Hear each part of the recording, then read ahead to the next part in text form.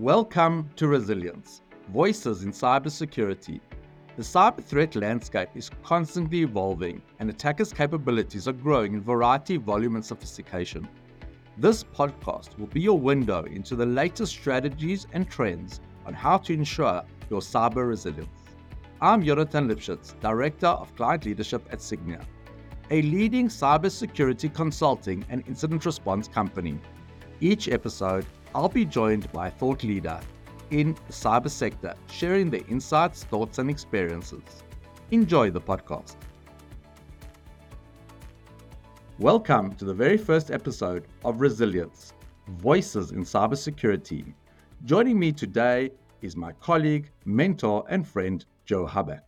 Joe is the Managing Director of Istari EMEA and a board member at EMEA. Joe and I, in our daily lives, meet many cybersecurity experts, and we discuss various topics, and we have discussions with many different people from many different locations across the world, across many verticals. Joe, what are you seeing are the emerging trends from the different security executives which you interact with on a daily basis? And how do you think those trends are going to affect or shape the industry's future? Well, thank you for having me, Yonatan, and great to see you today.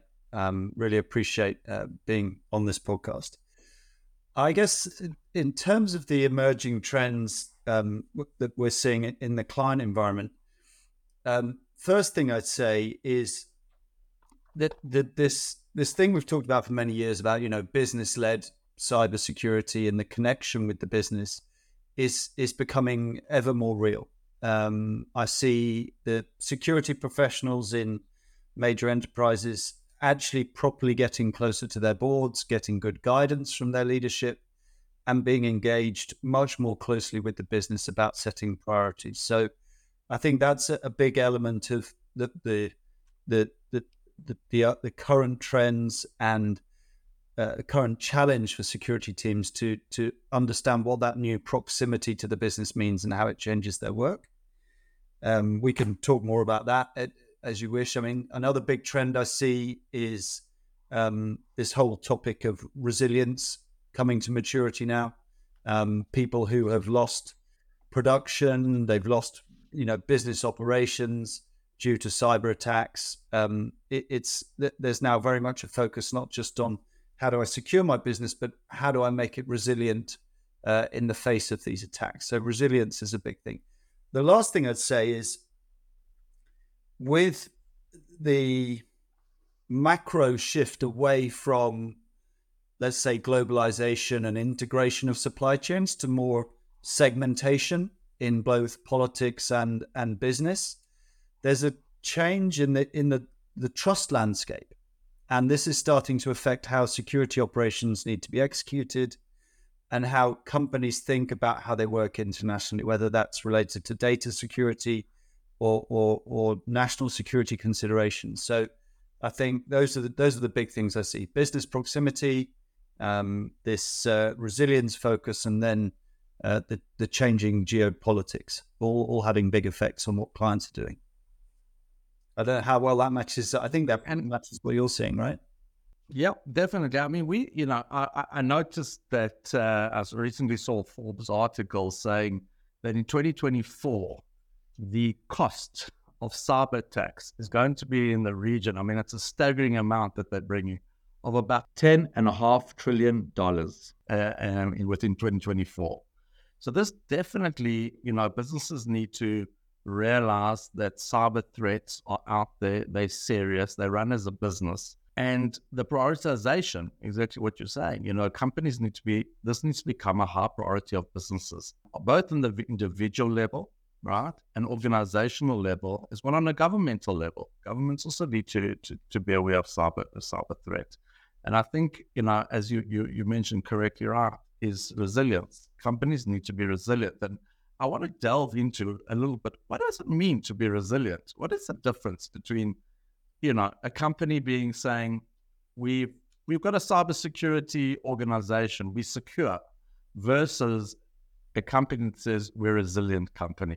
The definition of resilience we can talk about the theory about how rapidly you bounce back from an attack and recover your operations, but that's the sort of cold hard theory. That the reality of resilience is, I'm thinking of a client who is in the consumer goods business.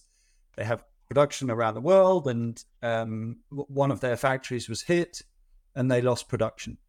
And resilience in that organization was about how the people reacted and how the people understood how to respond to this situation, how they maintained a sort of calm and disciplined approach to decision making, to recovering their operations. Now, they'd done the standard things around having backup systems in place and having stock and having connections and communication plans. But there's always a curveball in a cyber attack. There's always something you haven't expected. And I think, to my mind, the thing that is core in resilience is how the humans respond when something different happens. You can have procedures and technology prepared, but real resilience is about how people make decisions in when they're under a complex and unclear situation. And I think that's actually what I find fascinating about cyber is, businesses suffer many forms of crises, but cyber is particularly unique in how opaque and how you can really lack clarity on what's going on. And for executives, that's probably the biggest challenge, is evaluating and understanding the let's call it the digital risk landscape they're now in.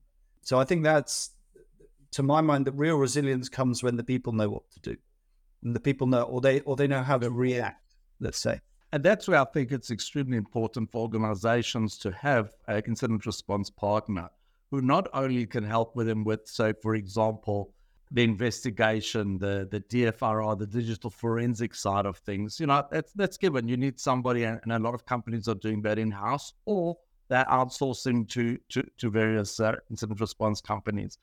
But to get really true resilience, one needs to have somebody that can guide you through from the executive management of a cyber incident. What do executives do? How do they speak to the media? How do they speak to the legal system? When do they bring legal? How do they speak to regulatory bodies? When do they speak to? How do they speak to clients? How do they communicate out there? And right through it, how to communicate with their staff and how to guide their staff through an incident. And although many leaders feel, it doesn't sound so difficult, both you and I know when the chips are down during a cyber attack, it is difficult. It's chaos. It's crazy. There's a lot of decisions to be made in a very short space of time. And generally, you get panic. And this is where true resilience, I agree with you, comes in, is where the organization knows we've got an incident, we're under attack, we've got an issue.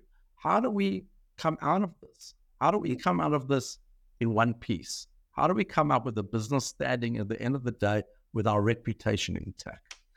And I think that's to me, that's what you call, as you said, that's a resilient organization. It's not just about controlling. Yes, I've got the controls in place. I've got the nuts and I've got the bolts on the windows and the doors. But okay, what will happen if I am attacked, and how will I come out of that on the other side without being scathed?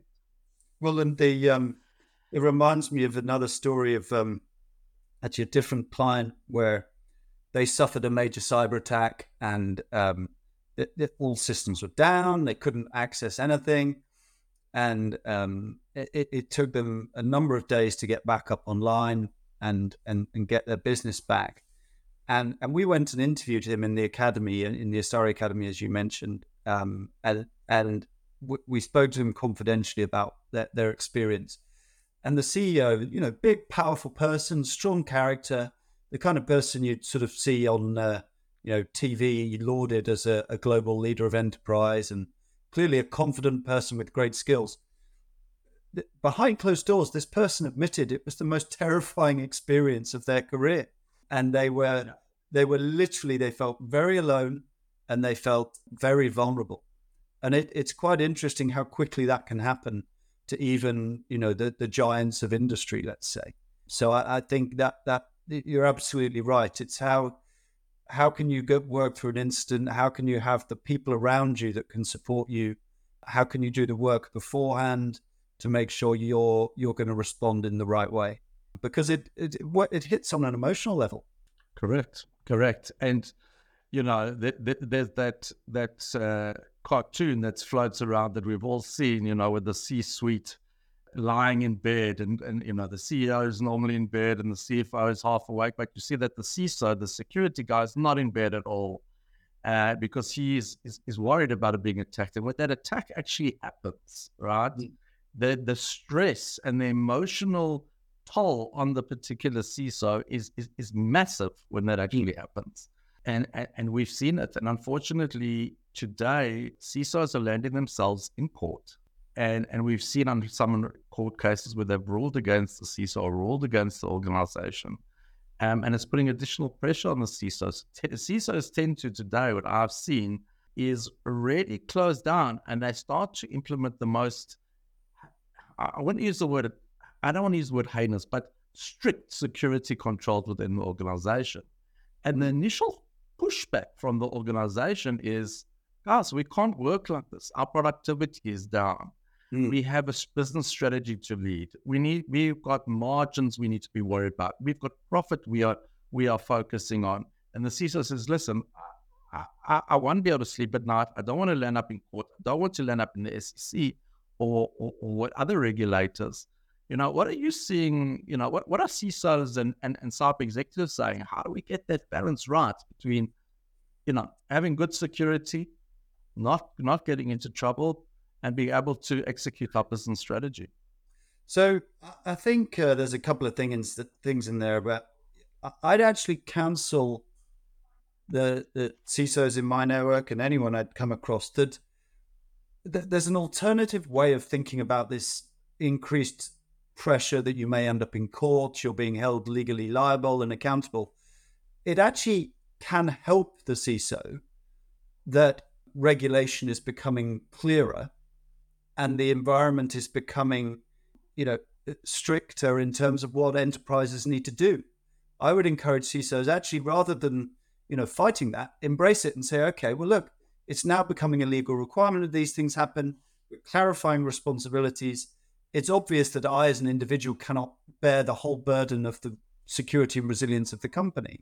So I actually see the increasing regulation and those requirements as an opportunity for the CISOs to help integrate cybersecurity and resilience into the business risk management, into the executive ownership. And I would counsel them to look at it that way rather than railing against it, because I think that's when you actually, it's a bit like the health and safety revolution that happened in industry over the last 30 years, that at first it was restrictive and difficult and so on and so forth, and the health and safety manager felt very stressed. But now it's an integrated part of running any big industry, and the chief execs of any companies with manufacturing, they care just as much about the health and safety as their employees as the HSE director does. So I'd actually counsel CISOs to think of this as a drive by society and the regulators to actually take cyber security and resilience more seriously. So I think I'd go counter to some of the pervading narrative in the media that this is a great big issue. It's actually a great big opportunity. Joe, I love that. I really love that analogy, and I love what you're saying, because I think the minute we start to take cyber security as a business enabler and break down the walls between business and strategy and see it as a big partnership and look at other areas, as you say, to safety, health and safety, how they've been able to bring the two together. This is something really, I think that could benefit the cybersecurity industry massively and industry in general. I really, that's a very, very interesting point you've raised. I'm going to use this opportunity to do a little bounce. We spoke about trends and in cyber, but one of the trends that's floating around the digital world is AI, generative AI. Everybody has played with ChatGPT. Personally, I use it because I spell terribly.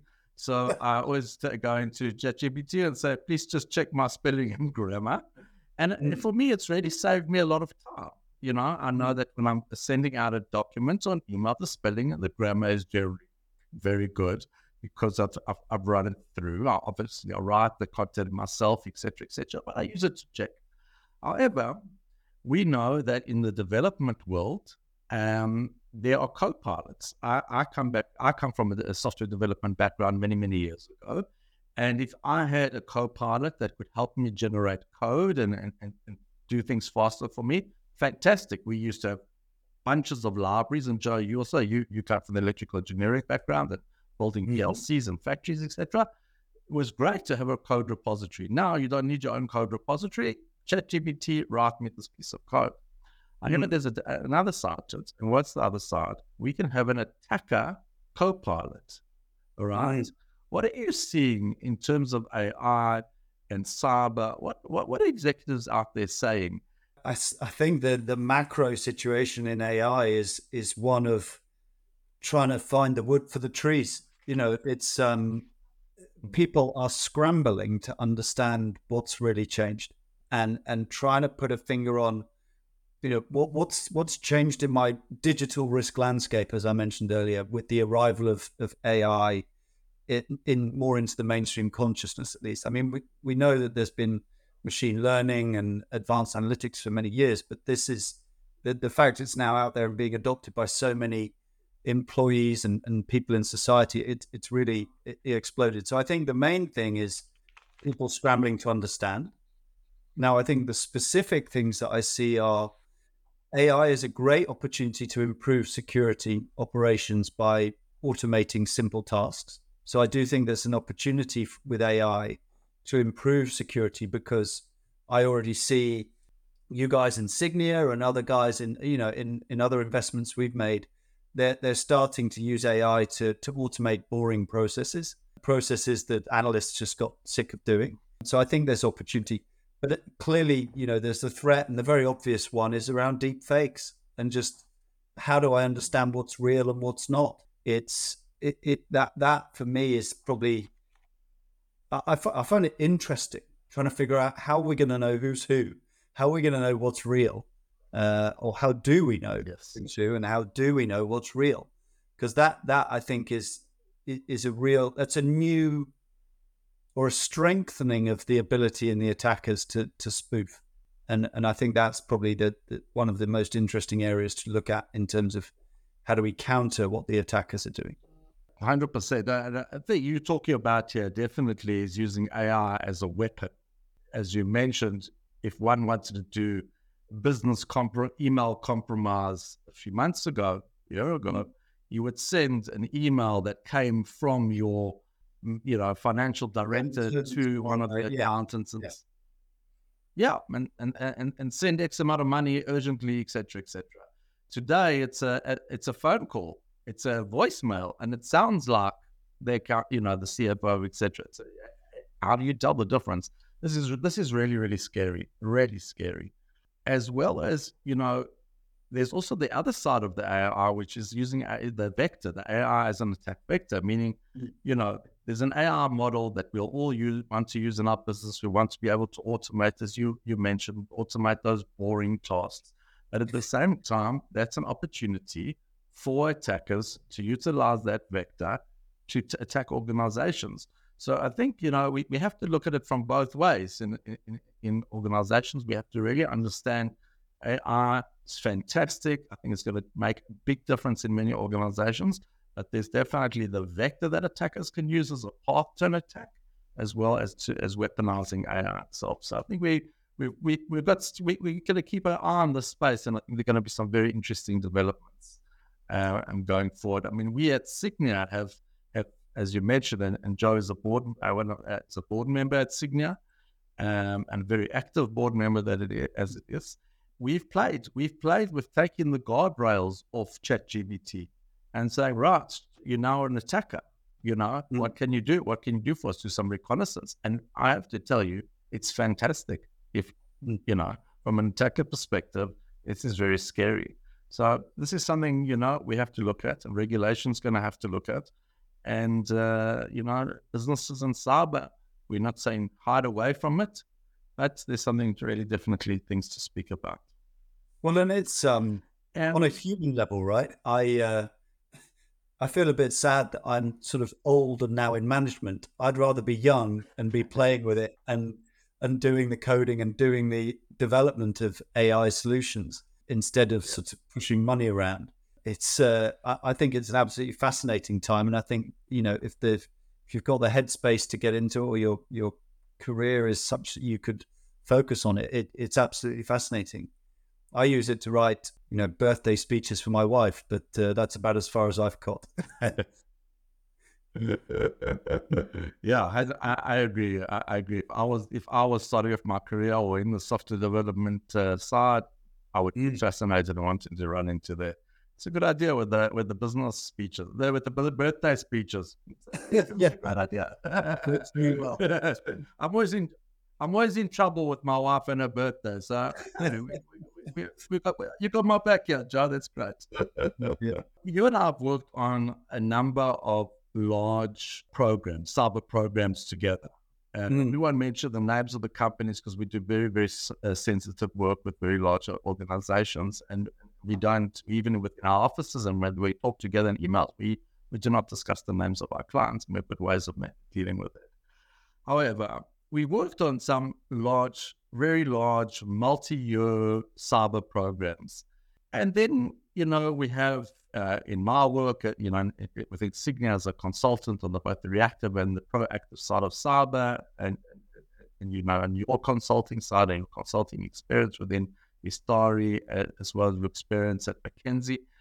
You know, what do you feel that companies should do? Should companies be focusing, and a lot of companies are doing, I needed to pen test because this is what someone's told me. I need to pen test. I need to tick that off at my auditors need pen testing, or my auditors need red teaming, or I need to have something in place. So a once-off something versus having a multi-year program to implement and to try to protect the organization. What do you think brings better resilience and better cybersecurity for organizations? On reflection, I think the analogy here I would draw on is if your cyber resilience and development program, you're trying to accelerate as fast as you can, and you want to really strengthen your company. If the analogy is taking a nice big meal and you know, filling yourself up with energy, I think it's much better to go for tapas than one massive steak. And I think that the point I'd like to make is many small dishes with variety that build up a program, rather than one big push for one thing, seems to be more successful in what I've seen with clients. Is you have to be able to go where the latest thing is and work on, you know, whether it's working in applications or working in supply chain or working on infrastructure or cloud, whatever. You have to build a program that has a mix of everything in it. Trying to go for, you know, one big push and we'll go, you know, company by company and do exactly the same thing. It ends up being very difficult for organizations to swallow. And so that's why I adopt that analogy and say, you know, a bunch of smaller dishes that put together to make a delicious meal, rather than just one big push of, you know, and a big slogan. So I think agility, I think agility and variation, and actually pivoting to where you find the risk. Because, you know, if you design a 3-year improvement program, I guarantee in 6 months, 12 months, the environment would have shifted. Companies are digitalizing so quickly. So it's more about building the journey than necessarily defining exactly the path at the outset. So tapas, not steak. Yeah, and tapas, not steak. Taster's menu versus, you know, a big meal. Yeah, exactly. I agree with you 100%. I think, first of all, many organizations don't even know what they need to protect. So that's the first thing. What are your risks? Understand the risks. And what are the risks that are important to the organization? What are the risks that are not important to the organization? And once you define that, there's always low-lying fruit, which you can quickly and efficiently, within a short space of time, review, address, close, and move to the next. And if you are doing that in a variety of areas, you're doing a little bit of having a look at your posture, your cyber posture, doing some training with your cyber team to improve their skills, red teaming or purple teaming, etc. It's all we find a lot that cybersecurity professionals within organizations, I'm talking about the technical side, are generally years behind the trend because they're not on the forefront. Like at Signia and Istari, we're looking for the latest, the greatest, and our people are always on the front end. But in companies, they're not. And to train, these people need training and they need help, and they need help with their threat hunting. So yes, I agree. A smorgasbord or tasting menu, or tapas rather, of different things within an organization throughout on a multi-year process will dramatically improve the resilience of any organization. So we agree, and you and I have seen on program that works well, and we've seen programs that this doing it massive too filled too quickly hasn't worked. Yes, correct, and it doesn't really work. Moving on, once talking about organizations being secure, being resilient, at Signia and many cyber organizations, the first thing I always tell CISOs and cyber executives is never rest on your laurels. A cyber attack will happen, okay? It's going to happen. It's inevitable. The trick is how quickly can you detect it and prevent it from becoming anything serious, becoming something that can ruin your reputation and hit your bank account. What should organizations do to better prepare for cyber resilience? The first thing is to clearly recognize it's a priority, and from the top down, have leadership who realize the risks they face and put the right level of prioritization around it. So I think that's the first thing, is recognize it. The second thing to prepare for resilience is to involve the whole organization. It's not just an IT problem. It's not just a security problem. It's a problem for the business. And when you've got that environment in place, then you need to start inspecting your capacity. You need to test. You need to practice. It's like sports. The more you practice, the better you'll get. So you need to make sure that you've run your programs. You've got your partners lined up. You know what you're going to do with backups. You know how you're going to respond.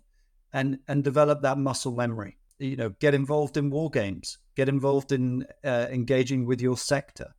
Get involved with other partners and test your ability to recover and test your ability to be resilient. It can actually be, a really useful and quite enlightening exercise. The interesting thing I've seen is that for many executives, when you do these war games or instant response planning type exercises, the executives often actually learn other things about their business beyond just the cybersecurity and resilience. It creates real clarity for them on what is it that is core to my value stream nowadays. My company's undergone a digital transformation underneath my nose. And all of a sudden, I'm now reliant on 6 random suppliers that I had no idea were so critical to the operations of my company, which would have been very different in the analog days. So I think engage, exercise, bring in people who've done it before, and that will help you have that resilience. That's what I've seen. Definitely. And I couldn't agree with you more. And I think also organizations have cyber, security teams within the organization, or people that are interested in pivoting from IT into cyber. And organizations should really look at training, because there's a big shortage of skill within the market. And if organizations are able to train their teams and upskill them and keep them motivated and interested, that really makes a big difference in organization cyber resilience. Is a big problem. And again, get cyber people into the boardroom. It doesn't help to have it, as you said, it's a business problem. It's not an RT problem. It's a business problem, and it affects the whole business, from human resources to legal to business to operations, etc., etc. It affects everybody, and businesses need to be aware of this executives need to be aware of, CEOs, chairmen. Cyber must be spoken about in the boardroom and on a regular basis, understanding the risks and how to mitigate it. I couldn't agree with you more. Well, and if I may, I'd add a point to that. It's explode the myths. People don't need to think that cyber is this incredibly complicated thing that you can never understand. It's actually, at its heart, it's about finding faults in systems. It's about finding faults in processes and leveraging them for the attacker's advantage. And I really would encourage, non-cyber folk to engage on the topic, because the moment that somebody from cyber says, "Oh, this is too complicated, you wouldn't understand," you need to go and find someone else to talk to, because mythology isn't helping anybody. We've got to open up the topic and get the company engaged to create resilience, and not make it seem more complicated than it really is. Correct. And those days of cyber executives saying no to business, we can't do it because it's too risky, are over. Again, be a business enabler. Understand? Business should push the cyber, the executive, the cyber people, push them and ask the questions why and how to make it work, not enable of the business and not only inhibit of the business. What's next? What's the next big thing in cyber? What's the next big frontier, Joe? What do you think? Well, I think there's big frontiers out there that we've just got to get through, such as increasing regulation and how to cope with NIS2 and DORA and EU Cyber Act, etc. So I think that is something that the companies are really spooling up to and figuring out. I think next big things in terms of sort of more, what I'd call more fun stuff. It's about using the machines to better monitor security controls and using more intelligent technology to understand the sort of continuous controls posture of a company. I think there's a big frontier around encryption and what we're going to do to change as quantum computing comes online. And I think there's a big knotty problem, as I mentioned earlier, around the segmentation of global economy and supply chains.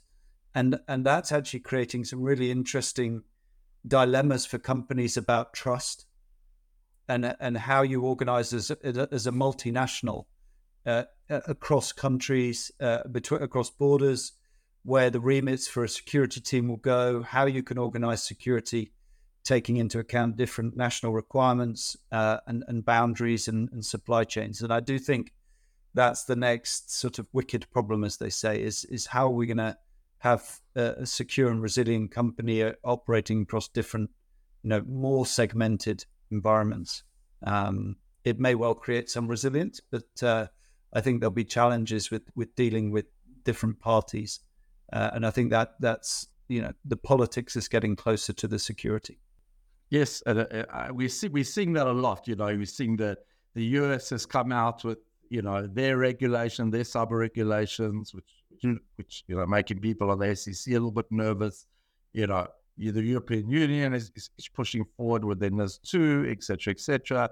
We're seeing France has got their own certifications that they're requiring. And where to from here, it can be very difficult, especially, you and I work across borders. And it's getting tricky. It's getting very tricky. The UK is going to press other certifications required. So there is going to have to be some sort of coming together, some sort of cross-border globalization. Security needs to be globalized, and there's the localization side of it. But this is going to definitely be a very big challenge. I think another big challenge that we're going to see in organizations is, cyber attacks in the past originated from hacktivists, script kiddies, and then, came along the ransomware as a service characters and real threat actors. But today we're also seeing a lot at Signia of government to business attack, right? Really? So this is where a nation state is starting to look at governments. And we dealt with this at Signia in December. The client who was attacked by a nation state, luckily we was caught in time, caught early, and the damage was minimal. But this is taking things up a level, and companies need to understand that there's thousands of cybersecurity programs out there. If you look at the ecosystem of cybersecurity, a lot of companies put out that map. It's crazy. There's thousands of companies, and companies tend to buy and buy and buy and buy and buy. And I think in 2024, companies need to start saying, let's optimize, let's rationalize, let's look at what we've got and make sure we've installed it correctly to stop the attacks and to meet the regulation requirement. Because we're just going to add and add and add and add. We create complexity. Complexity creates this mess. And this is where the sophisticated attackers are waiting for. They're waiting to find that gap, and they're waiting for the entrance. Yeah, it's Joe, that old topic of efficacy, but we can cover that another day, Yonatan. Yes, 100%. That's a long discussion. Joe, it's been fantastic, really fantastic talking to you. You and I are always in contact, but this has really been great. I've really enjoyed our time together. I really thank you so much for being part of the first podcast, the first Resilience podcast. Hopefully, as you say, many more topics to discuss, and really looking forward to seeing you soon. My pleasure. Thank you for having me. Thank you for listening to Resilience, Voices in Cybersecurity. Please follow or subscribe wherever you get your podcasts to stay updated on the latest trends and guidance in cyber defense.